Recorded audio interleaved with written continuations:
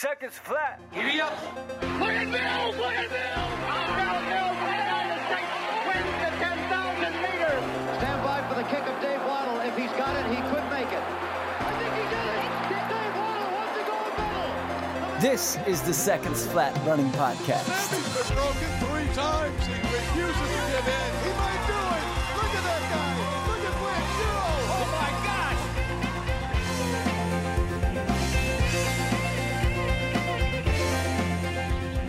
Hey friends, welcome to mile 76 of the Seconds Flat Running Podcast, coming at you in studio from Run In on Washington Street at Cleveland Park in Greenville, South Carolina. Got my friend Cosmo back in for this one. Cosmo, how you feeling, buddy? Feeling great. A little broken after the race yesterday, but I feel fantastic otherwise. Yeah. We're going to get into that in a moment. Greenville Half Marathon yesterday. Cosmo had a new personal best. That's right. And we'll talk a little bit of his training and racing as it ties into our 2 key topics for today. Maybe the 2 most commonly used analogies in training and running. Those are going to the well, and particularly in marathoning, hitting the wall. So we'll dive into what those really mean, how much we want to go to the well, avoid it, how we can change our training maybe so that we don't hit that wall.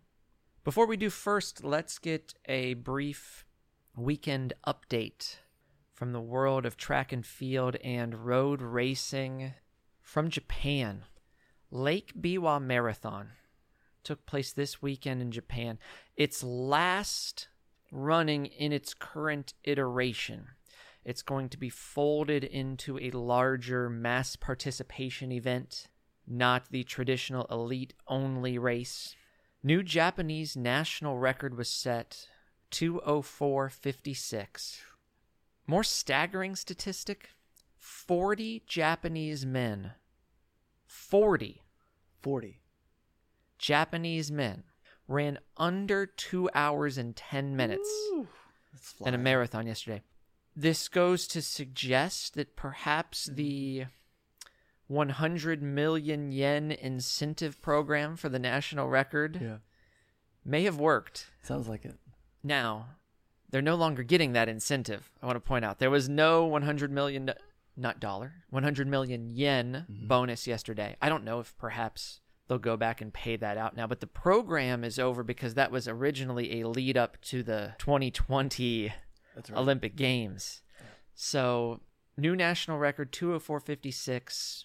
Incentivized program has worked well there, and it shows the quality and depth of Japanese distance running. It's such a cultural phenomenon, particularly a very high mileage approach. It's really interesting to see how different parts of the world tackle training and some of the topics that we'll get into later based on their cultural heritage of running. And in Japan, it is generally a very high mileage approach. As an example of how deep this field was, our man Yuki, 2018 Boston Marathon champion, new personal best for him. That's a guy who's run a ton of marathons, dozens and dozens. Sets a new PR, and it's good for all of 10th place in this race. That's crazy. A former Boston champion. So really exciting action from Japan. Domestically, on the track, we had conference indoor track meets with the overlapping simultaneous pseudo winter cross-country season because a lot of conferences postponed from the fall. From the indoor conference championships, my biggest takeaway, the SEC mate? Yeah. It's borderline Australian It there.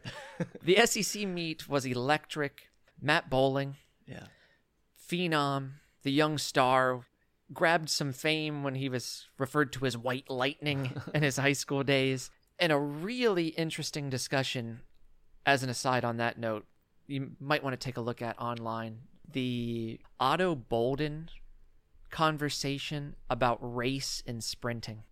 The cultural underlying implications that we put on it here in the United States, whereas Otto Bolden who is, if you're unfamiliar, the NBC broadcaster for most of their big-time sprint competitions, coming from a Central American Caribbean background and having competed globally, and of course track is a huge sport on the European continent, he sees Matt Boling as just another good sprinter because he sees in other cultures around the world there are talented sprinters, both just in pure speed, but also their skill level and their technique, who look a whole bunch of different kind of ways. And we are so quick here to pigeonhole people. And so there was some conversation of, has Matt Boling gotten more hype than he deserves because his skin color looks more like most people in the United States? He earned some of the reputation once again this weekend, 20.37 in the 200 meters at the SEC Indoor Championships. That is a current 200-meter world lead indoor. But a bigger story there was on the women's side of racing. Athing Mu, 158.4 for the 800 meters. That's fast. World under 20, I believe, and also NCAA indoor 800-meter record. Whew. From a freshman in college. That's crazy. Dynamite. Yeah. So these are both athletes that could become fun to see this year at the Olympic trials and in cycles going forward. Because we are getting the hybrid where some teams are running cross-country this winter as well, you had some conference cross-country meets, and I hope our boy Benji is mentally and emotionally well this morning. Because those of you who have listened to the show for years know there is one cross-country program that he is invested in more than any other. That is the Northern Arizona team, the Lumberjack. Benji's always talking about chopping wood and the Mike Smith system, Flagstaff, Arizona. They have an incredible team, multi-time national champions. They have looked phenomenal in season. And wouldn't you know it, at Big Skies this weekend, little old Southern Utah, sneaking around the chicken coop, steals a conference crown from the number one team in the nation, Northern Arizona. Look at that. I think it was a 3-point margin, maybe 35-38. That's close. I didn't break down and look through individuals. I don't know that both teams ran everybody or not. Regardless, NAU seemed so dominant. But Southern Utah, home of former Bowerman winner Cam Levins, speaking of high mileage guys, he'd fit in well in the Japanese system. That's in Cedar City. Cosmo, you ever been to Cedar City, Utah? No, I haven't been west of the Mississippi, brother. Is that real? No, it's not true. You just totally made that up. I haven't been to Cedar City, that's for sure. Fooled me. Yeah, well. I would assume that your music days, the steel-toed stilettos, took you to the West Coast. I got out of the West Coast for some music a few times, but never stuck. I always came home. East of the Mississippi, you're Cosmo. West of the Mississippi, you're Boots, though. I just found out about your stage persona. Oh, yeah, Boots. no one really knows about Boots. What's Boots' last name? Wallace? Boots Walker. Walker, close enough. And the Smooth Talkers. Yeah. Boots you haven't Walker? heard of them? No, well. Oh, yeah, well. We'll probably play some of it on the exit from this episode. Well, I believe that we have a new album coming out in the fall. Boots Walker and the Smooth Talkers. Cedar City, Utah. You need to get a gig there. It's a sneaky, really good place to train. Little bit of elevation. Nice little town. I ate one of the best pizzas I've ever had in Cedar City. I might look that place up and link them in the show notes and give them a little love. You should. I had a good trip out there. Maybe one of the most underrated natural spaces in the West. Okay. Is at Cedar Breaks National Monument. You're right in the shadows of Zion. Bryce Canyon is really close. And I went to Cedar Breaks, virtually no crowd, beautiful natural amphitheater. And it's one of these international dark sky parks where they limit natural light in the area. Interesting. Absolutely beautiful. We've gone completely off the rails. Yes, you have. I appreciate you blaming me. All right, Boots. This is how it goes, though, isn't it? Well, it does, and I'll try to come back here and say that good for Southern Utah. You won a Big Sky Conference championship. I'd say that Northern Arizona is likely still a heavy favorite at NCAA cross. But those were my two biggest collegiate moments from the weekend. We also had the Trials of Miles event in Austin. Our man Frank the Tank Lara, a friend of the show, was out there. He is going to join us in an upcoming episode to recap his past year and also preview the upcoming Gate River Run 15K USA Road Racing Championship in Jacksonville, where he is the defending champion. Okay. So we'll have him and the race director, Doug Allred, coming on. You've run this race, haven't you? Fantastic race. I'll save my opinions there for that upcoming episode, Sure thing. but can't recommend it enough to people. And then locally, the big story is the Greenville Half Marathon. The winners were our own James Quattlebaum in 63:58. Largely solo for most of the race. Yeah. Second place finisher, another friend of the show who we interviewed last summer, Eddie Garcia. That's right. Greenville Track Club Elite. Go back and listen to Eddie Garcia's interview if you haven't. Just a wonderful guy. Yeah, he is. A tremendous guy. In the women's race, it was Emma Nigel from outside of Atlanta, Georgia, 1:16:47. Emma actually ran at Mississippi State. Okay. Another SEC connection on the show today. Yeah. I believe she's Canadian. I could have made that up, though. Maybe. There was something about her that seemed Canadian. Did she say A a lot? No, I actually think I remember this, that she's maybe from Alberta. Okay. I could have looked this up, but you know what? Maybe I'll invite her on the show. Yeah, do it. We can talk about the Canadian running scene is hot right now. That's right. Natasha Wodak hit on that when we had her on a few episodes ago. The distance scene in Canada is on the come up. Emma Nigel, great performance. It was fun. Yeah. Fun to just have normal racing again. Yeah. Obviously, there's social distancing constraints and masks and all that stuff at the start line. But once it thins out and you're just in a race again, it felt almost normal. It did. Yesterday. Besides that start line, and no one minded it. Everyone just wore the masks to the line. Yeah. There was enough social distance there to be comfortable.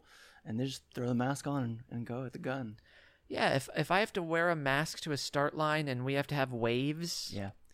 And that's all I have to sacrifice to run a race again, yeah, I'll happily do that. Every time. Yeah, it was fun.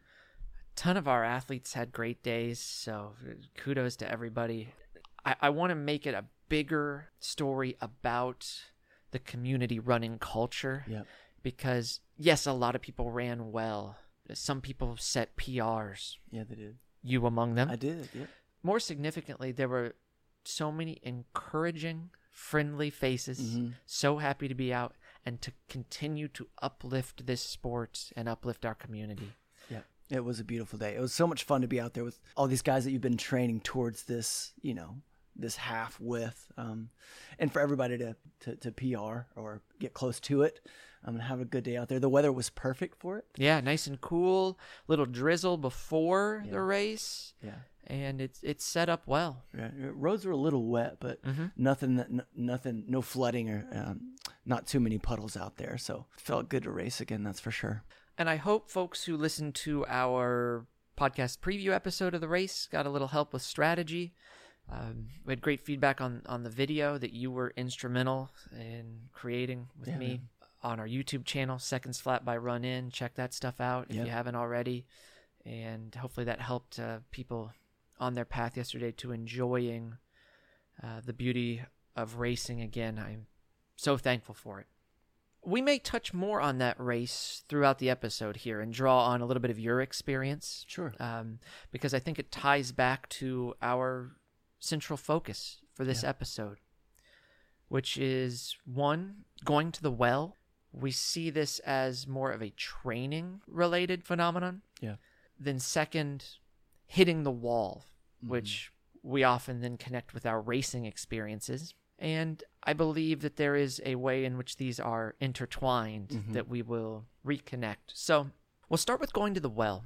This discussion stems in part from some questions you raised to me, theoretical, but also experiential in your training. There is a sense of wondering what's right and then trying to feel out your own experience of how hard you're going within workouts that I'm prescribing for you. Right. And before we go into both these topics, I do want to add just one piece to consider throughout the entirety of this discussion. I'm going to, particularly in the second half, get into some deeper scientific thought, review a little bit of the literature on topics related to how, when, and why you hit the wall. Yeah. My hope is to simplify that a little bit to make it palatable for everyone while still keeping the integrity of that actual science. Mm-hmm. But the point that I want to remind everyone here is often in our training, coaching, or running, we're a step ahead of the science. We're a step ahead of what the science is creating or recreating in a lab setting. Mm-hmm. We have to figure those things out in practice. Yeah. And this is where then the bridge between our training and the lab setting with the case studies in between where we look at the links can be really valuable.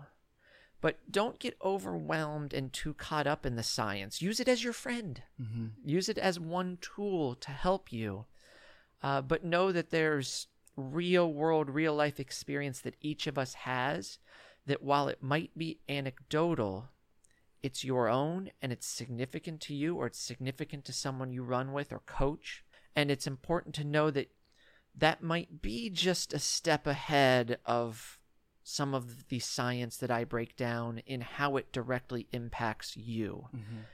I think when we fuse and meld those two fields of actual training and theory, we can help you take a step today toward being less likely to hit the wall. Yeah. So let's begin with your question of going to the well. Yeah, I think that's terminology that you introduced at the conversation. I wasn't familiar with the phrase at first, but I am familiar with in our culture, our athletic, our running culture. Oftentimes, I will find that me and friends that I'm running with or working out with will often want to, quote unquote, leave it all out there. Mm-hmm. That we will, follow a workout as prescribed, but we'll always push ourselves further than we think we can go a lot of times, or further than what the workout prescribes at least. So my question was, is it helpful or hurtful to leave it all out there in a training session? You raise an important point that we should step back to first, is in case listeners are unfamiliar with the analogy of going to the well. Yeah. Visualize this now. The idea that we go to the well to get water out that we need to sustain our lives. Every time we do, there is the potential that we are dropping the water level, and the water table gets so low at some point, and we work so hard that can we even get to the water? Mm-hmm. Have we dried out our water source? And how many times can we then, as you put it, leave it all out there, go to that well before it dries up, before we've left too much out there in training? Right. Or can we even do that? Is that even possible? Mm-hmm. Are we just assuming that? To pivot back to the specific point in your question, is it helpful or hurtful to leave it all out there in training? First, focus in on what are you training for? From the feedback I get from our listeners, a lot of distance events, a lot of marathoners, a lot of 5K runners. Yeah. Remember that these events are overwhelmingly aerobic. Mm-hmm. As such, aerobic training should be our main focus. It's not our only focus, but it's our primary focus. Marathoning is somewhere in this probably 98-ish% aerobic event. Mm-hmm. Definitely not less. 5K running is 80+% aerobic. Yeah. So aerobic work should be our bedrock. Okay. Is leaving it all out there, is going to the well in your workout actually changing the intention of the workout and shifting it away from an aerobic focus? Mm-hmm. Are we no longer building skills that are the most valuable for our race? Yeah. Think about it this way. The physiological demand of marathoning and being highly aerobic suggests that training at mile pace probably has very little place in your training cycle, because the exceptions obviously would be your strides could cross that pace zone. Yeah. Hill sprints may cross that pace zone. So it has a little bit of a place. Yeah. However, we're not doing a ton of work there. Why would you, in trying to establish wise training, then end every workout shifting to where now I'm running reps that are in these faster pace ranges that just don't translate? Peer pressure. Yeah, peer pressure could be. This is an important note, though. Yeah. Coach Richie Hansen last week from Roots Running pointed out the delicate balance of group running. We get better because we have people to push us. Mm-hmm. I don't think there's any suggestion here that you shouldn't push yourself in workouts. I mean, this conversation in no way means don't run hard. Right. We'll drill down on how hard and how often. Okay. But you got to run hard. But you have to keep it in check with a confidence to know what is appropriate for you. He nailed that point. Yeah. It's significant to know what is wise to do, not just what you can do. Could we get on the track at the end and run the last lap at mile pace? Sure. Yeah, sure. Yeah. Is that right for the day?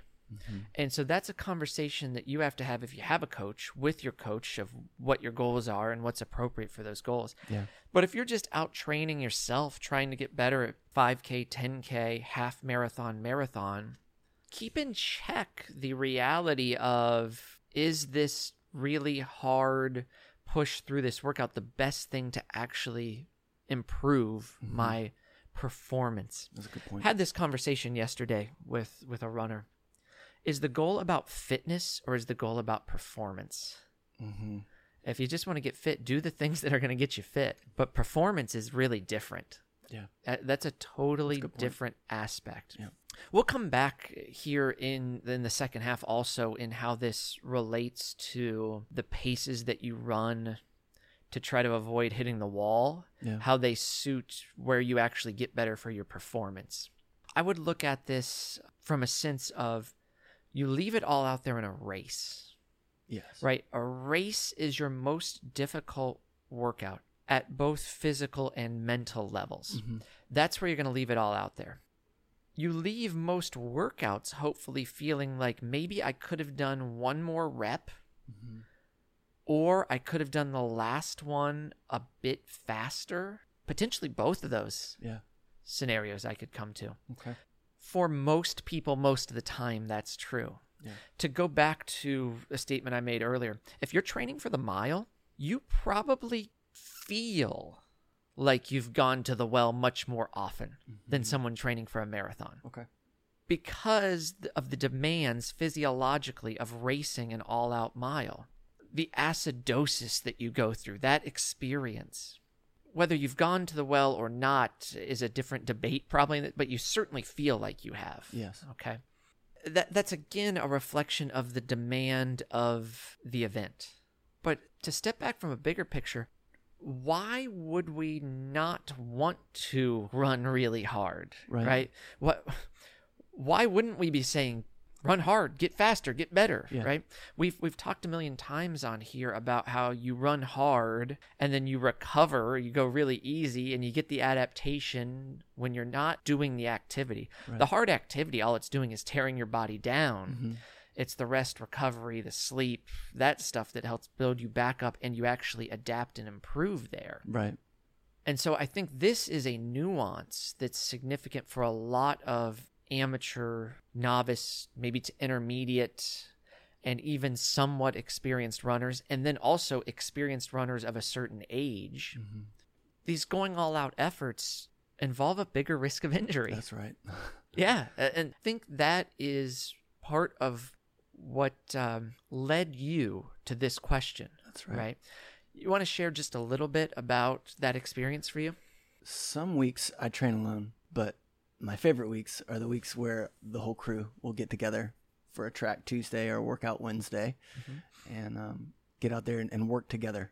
Oftentimes, a few of us will, the guys who have races coming up will kind of lead the workouts and everybody else will follow along. And obviously, everyone will eventually fall into their own pace zones, and some will run faster, some will run slower. And I've noticed that I always want to keep up with the guys that are faster than me later on in sets. Later on in those later reps, I want to push as hard as I can in order to quote unquote leave it all out there, and not withhold any of the energy that I've got at the moment. So yeah, the question or the experiences were just trying to keep up with people that are faster than me in a context where it's not necessarily helpful, or I didn't feel it was helpful, but I still felt the pressure to do that. It's something I think that came from, my previous training experiences, in the days where maybe I was doing a football workout back in the day, and it was praised to leave it all out there and to go hard every time. It was very cultural for me.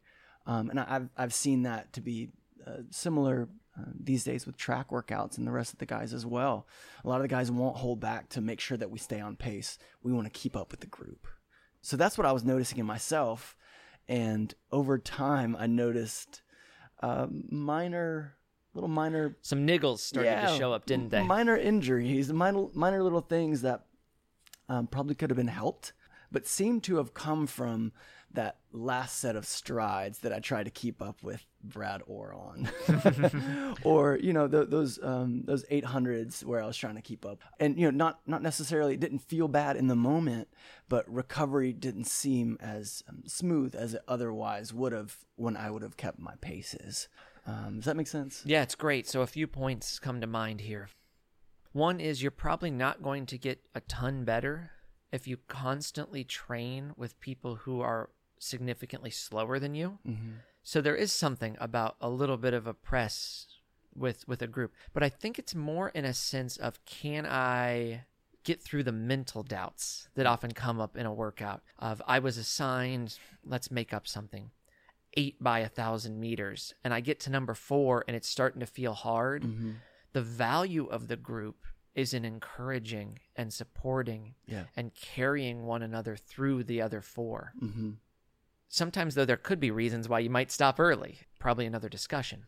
But the value of the group is not in when you're given a number to run those Ks in, again, making it up, 3 minutes and 30 seconds. Mm-hmm. And someone else in the group is running them all in 3:15, whether that's because that's their ability level or they're in over their head. Right. Going and running 3:15 with them is not the value of the group in this particular instance. Mm-hmm. You called it peer pressure. Some level of truth to that, I guess. Sure. It's self-imposed. Yeah, self-imposed. I like that. It's the competitive drive, though. Yes, it is the competitive drive. And where competitive drive is really good? Racing. In competitions. Yeah. Right. That doesn't help going to 3:15 if it's not the intention of the workout. Right. Know your purpose. Mm-hmm. Again, I don't want to overanalyze and get over technical, but if the goal for the day was to run them at 3:30, that was probably for a specific stimulus. Right.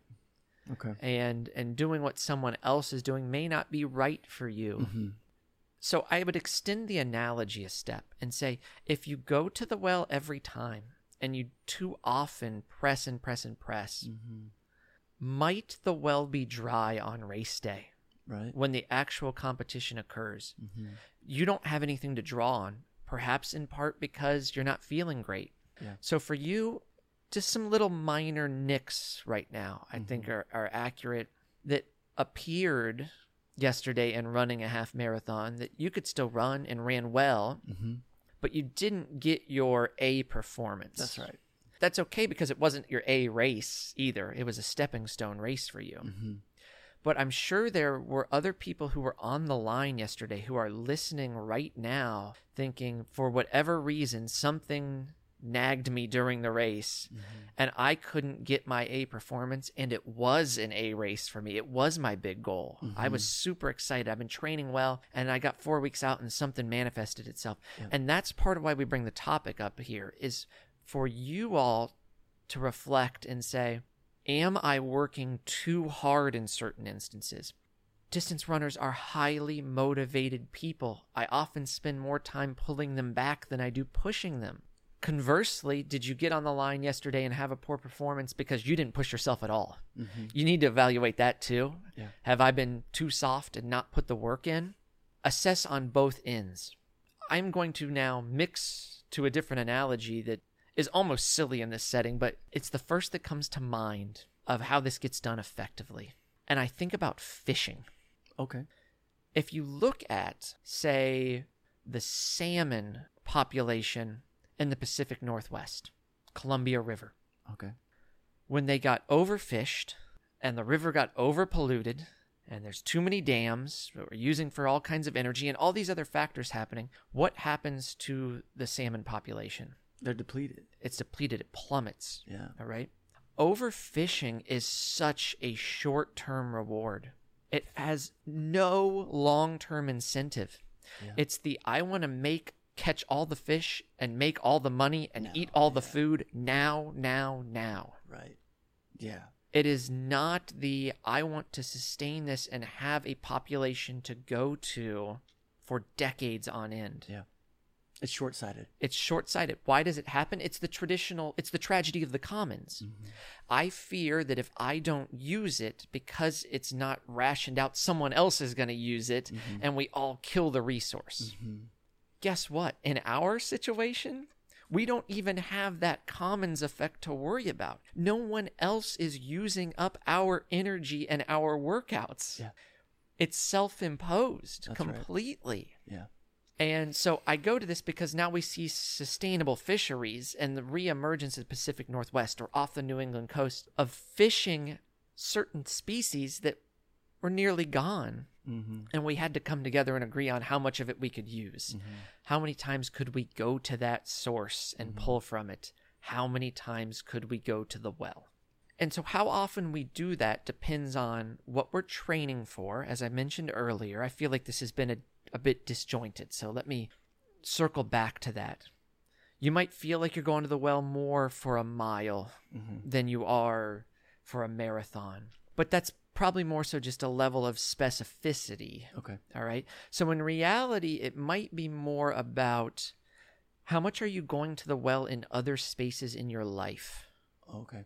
I think that one caught up with you. That's right. I bet it did. Work, sleep, new baby. Yeah. That'll do it. Check those boxes. It's pretty easy for me as an outsider to see it. Yeah. So for everyone out there, keep that in mind. How often are you going to the well in other spaces? Stress is stress. Lack of sleep hurts everything.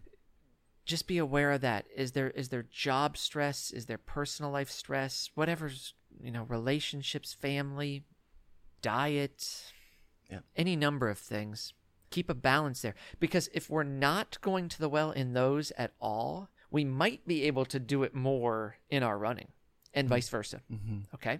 And then add to that your individual recovery horizons. All right. We know this intuitively based on how we feel when we go to work out. There was a moment about a year and a half ago. It was right before the pandemic. I was in a training cycle for some marathon probably. And things were feeling really good. And I thought, you know what? I'm going to experiment with the old high school cross country model 1 week. And remember what it was like to work out hard on a Tuesday and a Thursday, and then the weekend long run. It's really common for younger people to work out twice in a week. It might be more common at the collegiate level for those days to be different. It could be if it's a race week, a lot of times it might be Monday and Thursday or something. Or if it's not a race week, it could be a Tuesday and Friday. Yeah. And then a long run on the weekend. Okay. Regardless, I just thought I'd do this to see how I felt. And I got to Thursday and I got into the Thursday workout and I thought, well, there's a reason I don't do this anymore. Right. I know my body. It doesn't work. Right. I'm just not recovered enough. Even if I add doubles, which we have mentioned is one of the reasons you might do that, is to help with your recovery. Right. Perhaps because you add more sessions of easy running, you might be able to condense some recovery horizons. Yeah, I got to Thursday, I thought it just wasn't that good, and so I didn't get enough out of the week. I probably sacrificed Friday, Saturday, and Sunday by forcing Thursday. So know what works for you as an individual. You might not have a lot of experience, but you know how your body feels. So stay in tune with that. With all that said, we still have occasional times where you want to end a workout. Let's maybe state it a little differently. Hands on knees. You could hear that. You're tired. You're bent over at the end of the workout. Sometimes you'll hear the seeing Jesus workout, right? Mm-hmm. These are other analogies that could be along the lines of going to the well. You have to test yourself. You have to, at times, run hard when you're fatigued, because that is going to happen in a race. Mm-hmm. But don't overdo it. I would say for most people, if you race enough, that could be the place where you go to the well. If you like to race and you're building to, say, a marathon, well, let a 10K or a 15K or a half marathon be some of those days. Mm-hmm. If you're not racing much and this is just more about training, maybe you need to look at, okay, every few microcycles, there's one of these in there where we really press it, but it's surrounded by other more manageable stuff. Yeah. We've mentioned the Renato Canova special block days with 2 workouts on the same day that he'll put into his marathon training. Demanding, but it also is followed by a number of days, in this case even for elites, because generally elites might be able to go to the well more often because of how highly trained they are. Makes sense, right? How much water they have in the well. Yeah, that's right. Yeah. It's deep. It's deeper, yeah, for sure. But even for his elites, there are days and days afterwards of really, really easy running. Mm-hmm. So you have to know yourself. Know thyself. And along with that, know why you're doing what you're doing when you're doing it. Exactly. I see. Let's use this moment to transition to the second half, because I just mentioned fatigue, and fatigue is a great talking point on hitting the wall, because I lobbed a softball to Coach Hansen on the last episode and said, what is the greatest limiting factor for virtually everyone in the marathon? Yeah. And he said it's fatigue. We all think of that in the sense of, oh, we got tired. Yeah. Right? But what does it mean specific to running? My favorite definition comes from Dr. Michael Joyner. Fantastic research on fatigue that he's done. He would qualify this as no longer being able to hit your expected pace. It is preceded by a period in which you hit that pace, but it takes more and more effort. And it becomes increasingly more difficult to maintain, and then you can't hit it. All right. Apply that in our own lives. Yeah. Everyone who's run a long-distance race can think of, I got to mile 9 in my half marathon, and I was still running the pace, but it got really hard. Yeah. And then at mile 11, I couldn't do it anymore. Right. So using that definition of fatigue, maybe we could identify the wall as the point at which the sustainable becomes unsustainable. Okay. Why does it become unsustainable now is what we want to help you unwrap. Yeah. And then add in, are there times when going to the well or not going to the well can help it become more sustainable? All right. So there is no question 26.2 miles is a challenging distance. It's testing human limits. But is there actually a wall, or is this at least in part a product of your training and or racing approach? That's the question. Right? Yep. I'll first answer it with another question. Do it. What's the fueling strategy? We need glycogen for the muscles, glucose in the bloodstream for the brain to help fend off fatigue. We have to be able to operate those things at a high level to continue to run well late in a race. Physiologically. And study after study shows that carbohydrate consumption during the race helps increase that ability to perform. Yeah. And as we've discussed here also, the gut is highly trainable, which allows you to practice and increase how much you consume and how easily you digest it. We hear all the time from people who struggle taking gels or whatever substance they use in a race. Okay, so 1, have you practiced enough with it? 2, are you using the right things? I'm not saying that's necessarily an easy answer for everyone, But I do believe for a lot of people, if we practiced it more and more effectively and more appropriately to ourselves, we might find a combination that would allow us to take more during a race and stay more focused. We had Enoch Nadler on a couple years ago now, after he had a huge race in Toronto. Yeah. And I think he said he took 8 gels during that marathon and started with a water bottle that had mixture in it. Mm-hmm. And I know he also now is a user of a kind of long-lasting release amino acid supplement too. I don't know how that's affecting how many gels he takes, but he's added that into the mix also. So he's getting a lot of carbs in. That might be too much for you. Mm-hmm. Find your sweet spot, but know as you practice, you might be able to get a little more than you currently think. Okay. But more importantly, fatigue is a byproduct of the impact, the wear and tear, the use of, the calling on these energy sources during the race. Mm-hmm. Going to the well. Now we are going to that well in a race situation, and it brings us to that wall. Yeah. So we need to consider the factors that we are training that are associated with marathon performance. There's a long list of those, but I think these are specific maybe to this metaphorical wall, and they overlap in a lot of ways. So I'll just ask you what your first thoughts are. Like, what are the skills or the systems that when you're looking at preparing for a marathon that you think, oh, this is why I'm doing this. This is what this is preparing me for. This is developing X, Y, and Z. What kind of things do you think you have to be able to run a marathon? Cardiovascularly, you have to be able to sustain. Mm-hmm. I guess you have to be able to sustain the pace that your goal pace. Mm-hmm. Outside of those two systems, what do you mean? So you hit 2 important things. One is simple endurance. Yeah. If you run for 3 hours, let's say, it shows you have at least the basic potential to run a 3-hour marathon because you can run for that long, right? If you go out and try to run for 3 hours and you get to an hour and it is your physical limit of how long you can run, not only is 3 hours a problem, but just the marathon in general is. Right? So you hit on that endurance factor, which is cardiovascular, but also pounding impact kind of stuff too. Yeah. And you got to goal pace, which could be a big wall problem for some people. Right. Is this goal pace realistic? Mm-hmm. Is this where I should be? Marathoning is in so many ways somewhat of a psychological construct because we throw a dart at the board and see what time we're trying to hit. Yeah. Okay, so let's take that to actual physiological factors then that play in.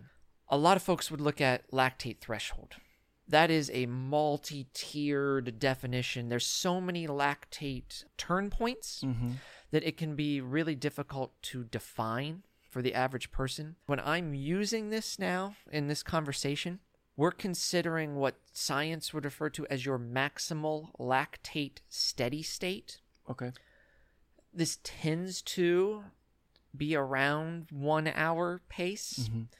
So that brings us back to when we talk about threshold running and tempo running, or race paces that are associated with an hour, or a comfortably hard feel. I keep bringing up so many synonyms for this because it's so difficult for some people to understand. So find the one that works for you. And I think lactate threshold connects well with the fatigue definition I presented, is because this is really often the intensity at which an effort no longer becomes sustainable. If you use U.S. Olympic Training Center's protocol for lactate threshold testing, here's how they do it. You get on the treadmill, 3 minutes, increase the pace, 3 minutes, increase the pace, 3 minutes, over and over, until we reach a point at which we see spikes in blood lactate. And typically they're going to go through 2 really big spikes in the testing, each time being about a millimole spike in your blood lactate level. And that overlaps with then this number that is produced, and you can connect it with the speed you were moving, the pace. I will add a point of maybe some controversy, it might not have anything to do with your blood lactate level. Okay. There's a chance that that is significantly less relevant than we think. But the reason it's important is because it overlaps with fatigue. You even hear some people talk about a fatigue threshold. Okay. Which is probably more consistent and easier to define across all these different terms. Yeah.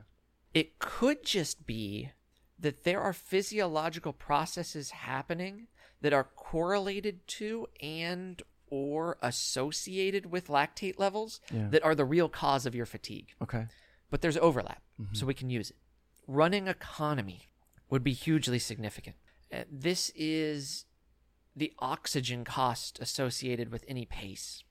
For a discussion of hitting the wall, it would be sub-maximal running. So what's the oxygen cost of sub-maximal running? And how can we improve that? How can we become more economical?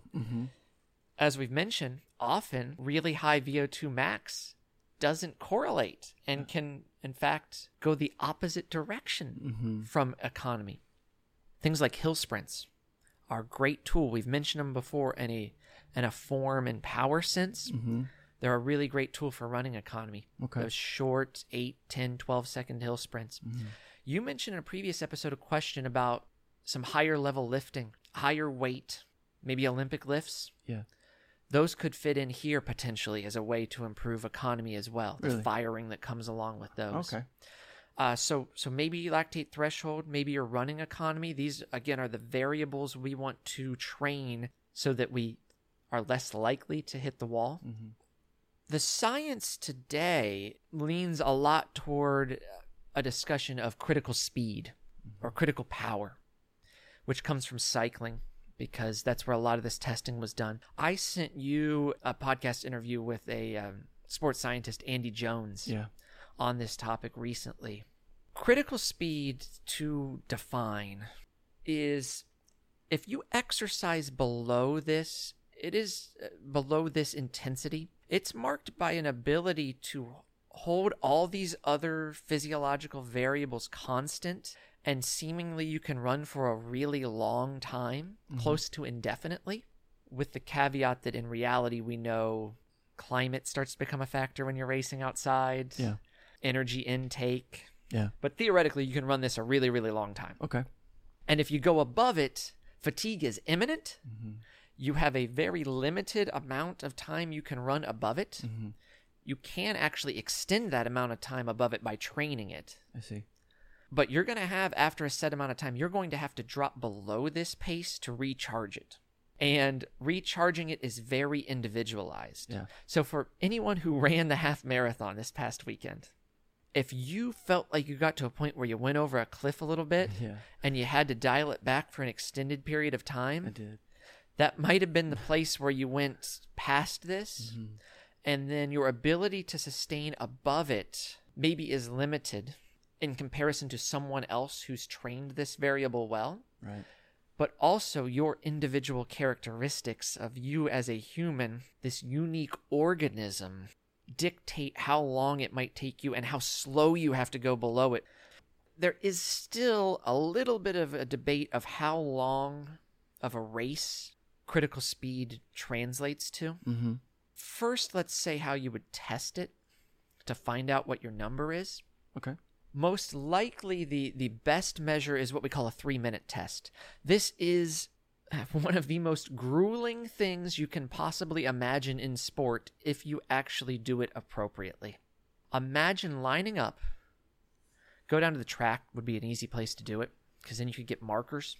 Get a friend with you, maybe with a stopwatch. You're going to run for 3 minutes, as hard as you can. Not how far can I cover in 3 minutes. I am running all out from the beginning of the 3 minutes. So you're taking off as hard as you can. Think about the feeling as you fatigue through that 3 minutes. You're going to feel like you're barely moving at the end. Right. But that's actually where the magic happens in the test. Most protocols say the last 30 seconds, average that pace. That tends to overlap and give you your critical speed. All right. Some people would suggest you could do it for as long as the last 60 seconds. But essentially what you have then, if you want to go down to the track and put yourself in the pain cave, is get a friend on the stopwatch and have that person then mark where you are at 2.5 minutes and mark where you finished.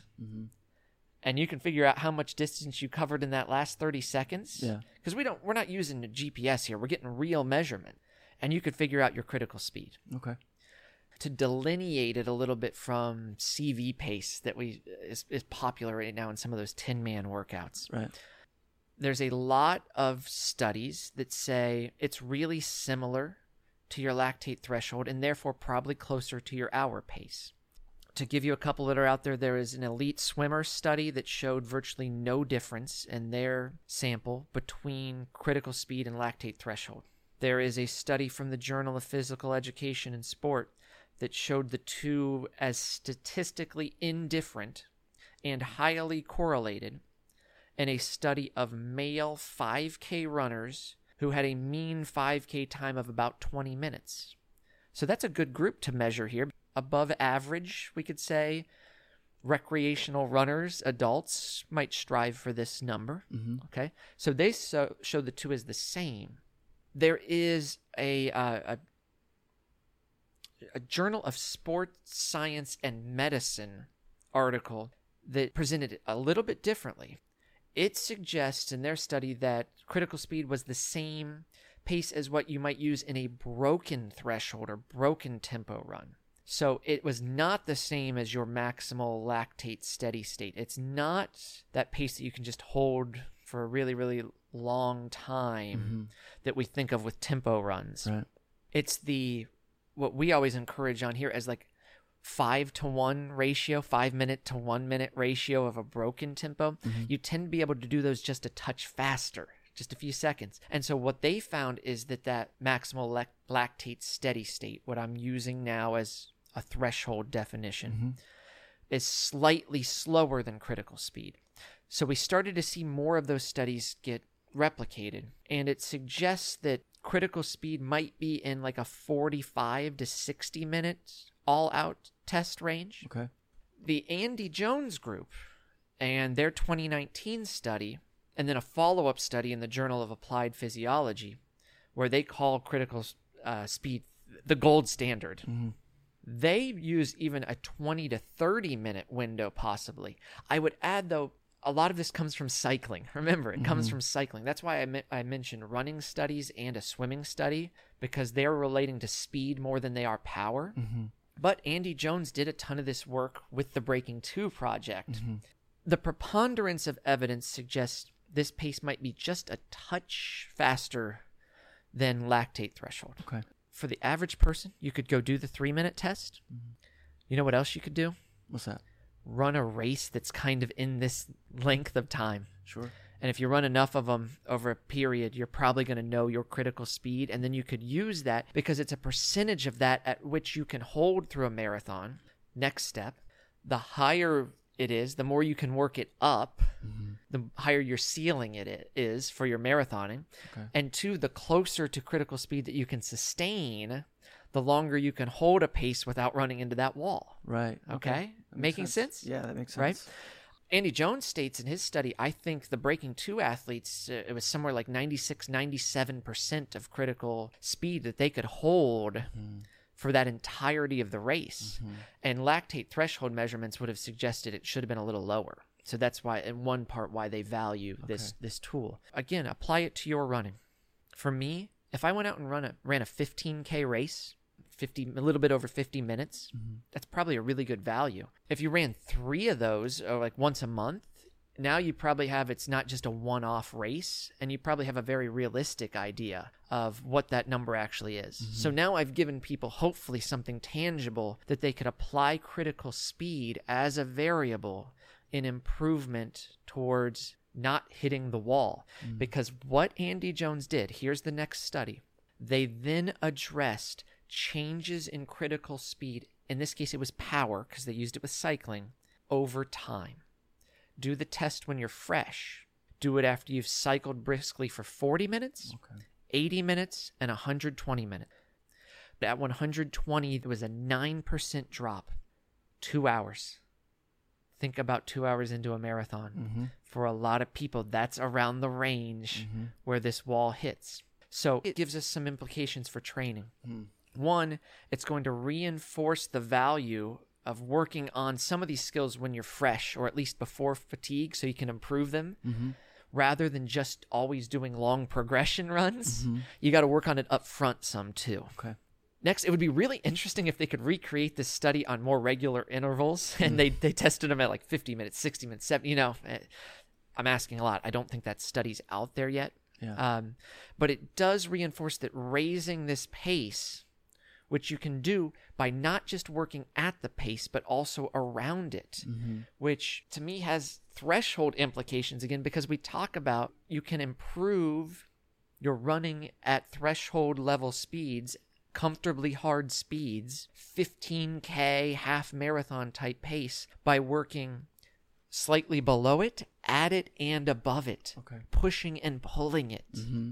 You can do that with critical speed. And so this is why those CV type paces that we see applied in a Tin Man exercise are really just reinforcing what a lot of good runners have done for decades of training at around 10K pace. Helps pull these numbers up. Right. But vary those paces. So all this science it's great discussion. It's a template to apply in practice in our training.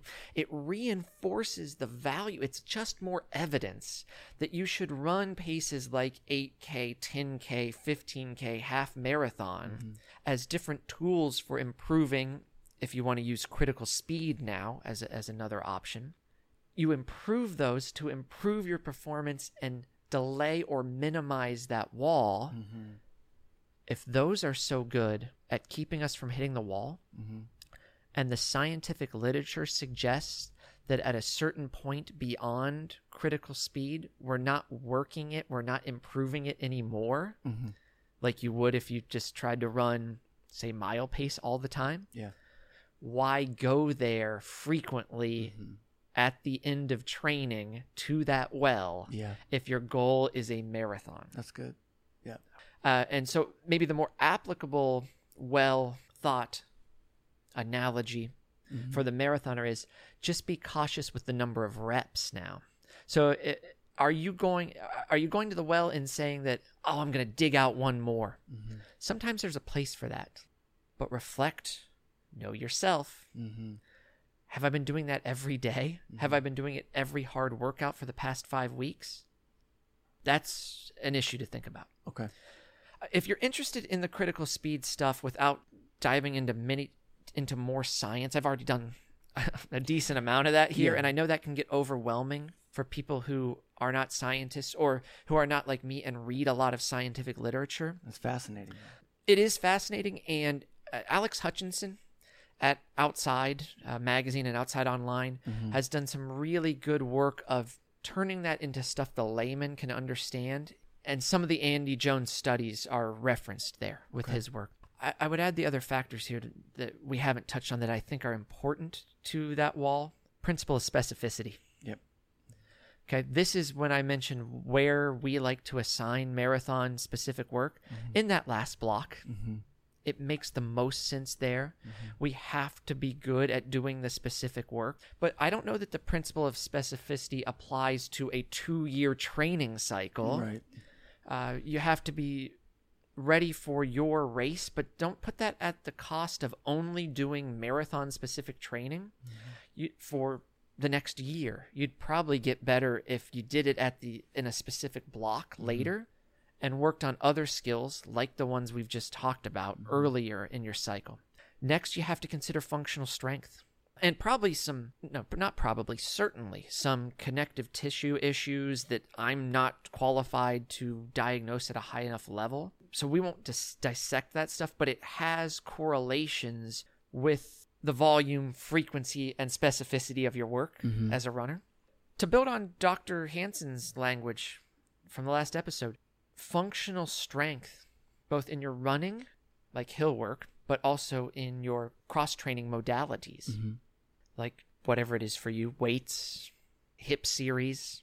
Deadlifting Sherman tanks. Deadlifting large substantial objects, yoga, whatever it is. It allows those stabilizing muscles to keep stabilizing and lets the power muscles spend more time producing power and less trying to compensate for issues in stabilization. Okay. Again, that's sense. another factor that could push that wall back Right. or lessen it. And so it may even reduce that total muscle damage over the course of the marathon. And that is something that muscle damage, it increases fatigue. It decreases critical speed, as we saw after 120 minutes in a test. I want to reinforce, your goal's got to be right here, though. It's got to be realistic because all this stuff becomes largely irrelevant. But think about the times when your goal was pretty well on and maybe you ran a negative split approach in a race like this. Guess what you never did? You never went beyond this, whatever this steady term is, this place where you popped above critical speed. You were able to continue going. Yeah, you were getting tired. You are starting to fatigue, but you haven't reached the fatigue point that Dr. Joyner defined because I'm still hitting those paces. I might just have to work harder to do them. To bring it back full circle, sometimes you have to do work increasing your speed while you're fatiguing. Sometimes you have to know what that's going to feel like, and you have to train your body to go through that experience and get better with it. So it's why cutting down within a workout, working progressively within a workout, is really different from going to the well. That makes sense.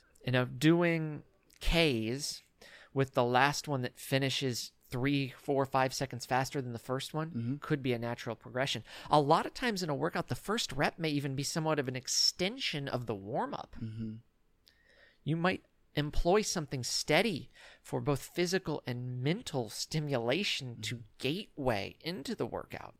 But take a workout that we do a lot, and I've mentioned it on our Progression Run episode. Go back to the Workouts We Love series, which was all about just kind of some different stuff to spice it up. You don't ever have to do any of it. You can keep it simple, but one of them we mentioned in there is a 3-mile, 2-mile, 1-mile broken progression run. Yeah.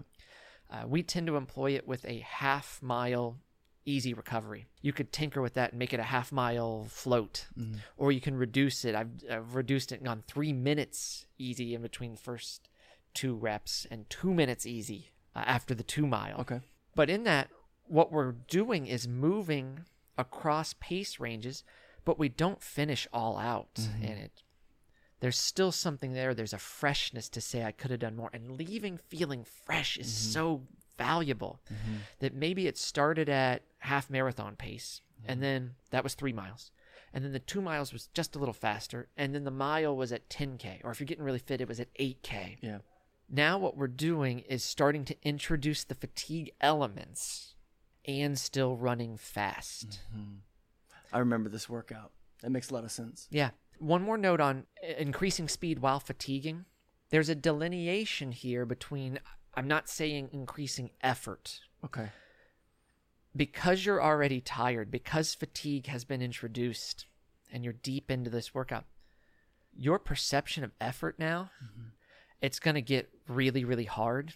And so I would want to be more focused on actually hitting a target pace to manipulate a certain adaptation, not an effort level. I tend to love training by effort. Right. But here, that effort might not actually correlate to creating the adaptations you're trying to create because you're not running fast enough to stimulate those things. Let's see.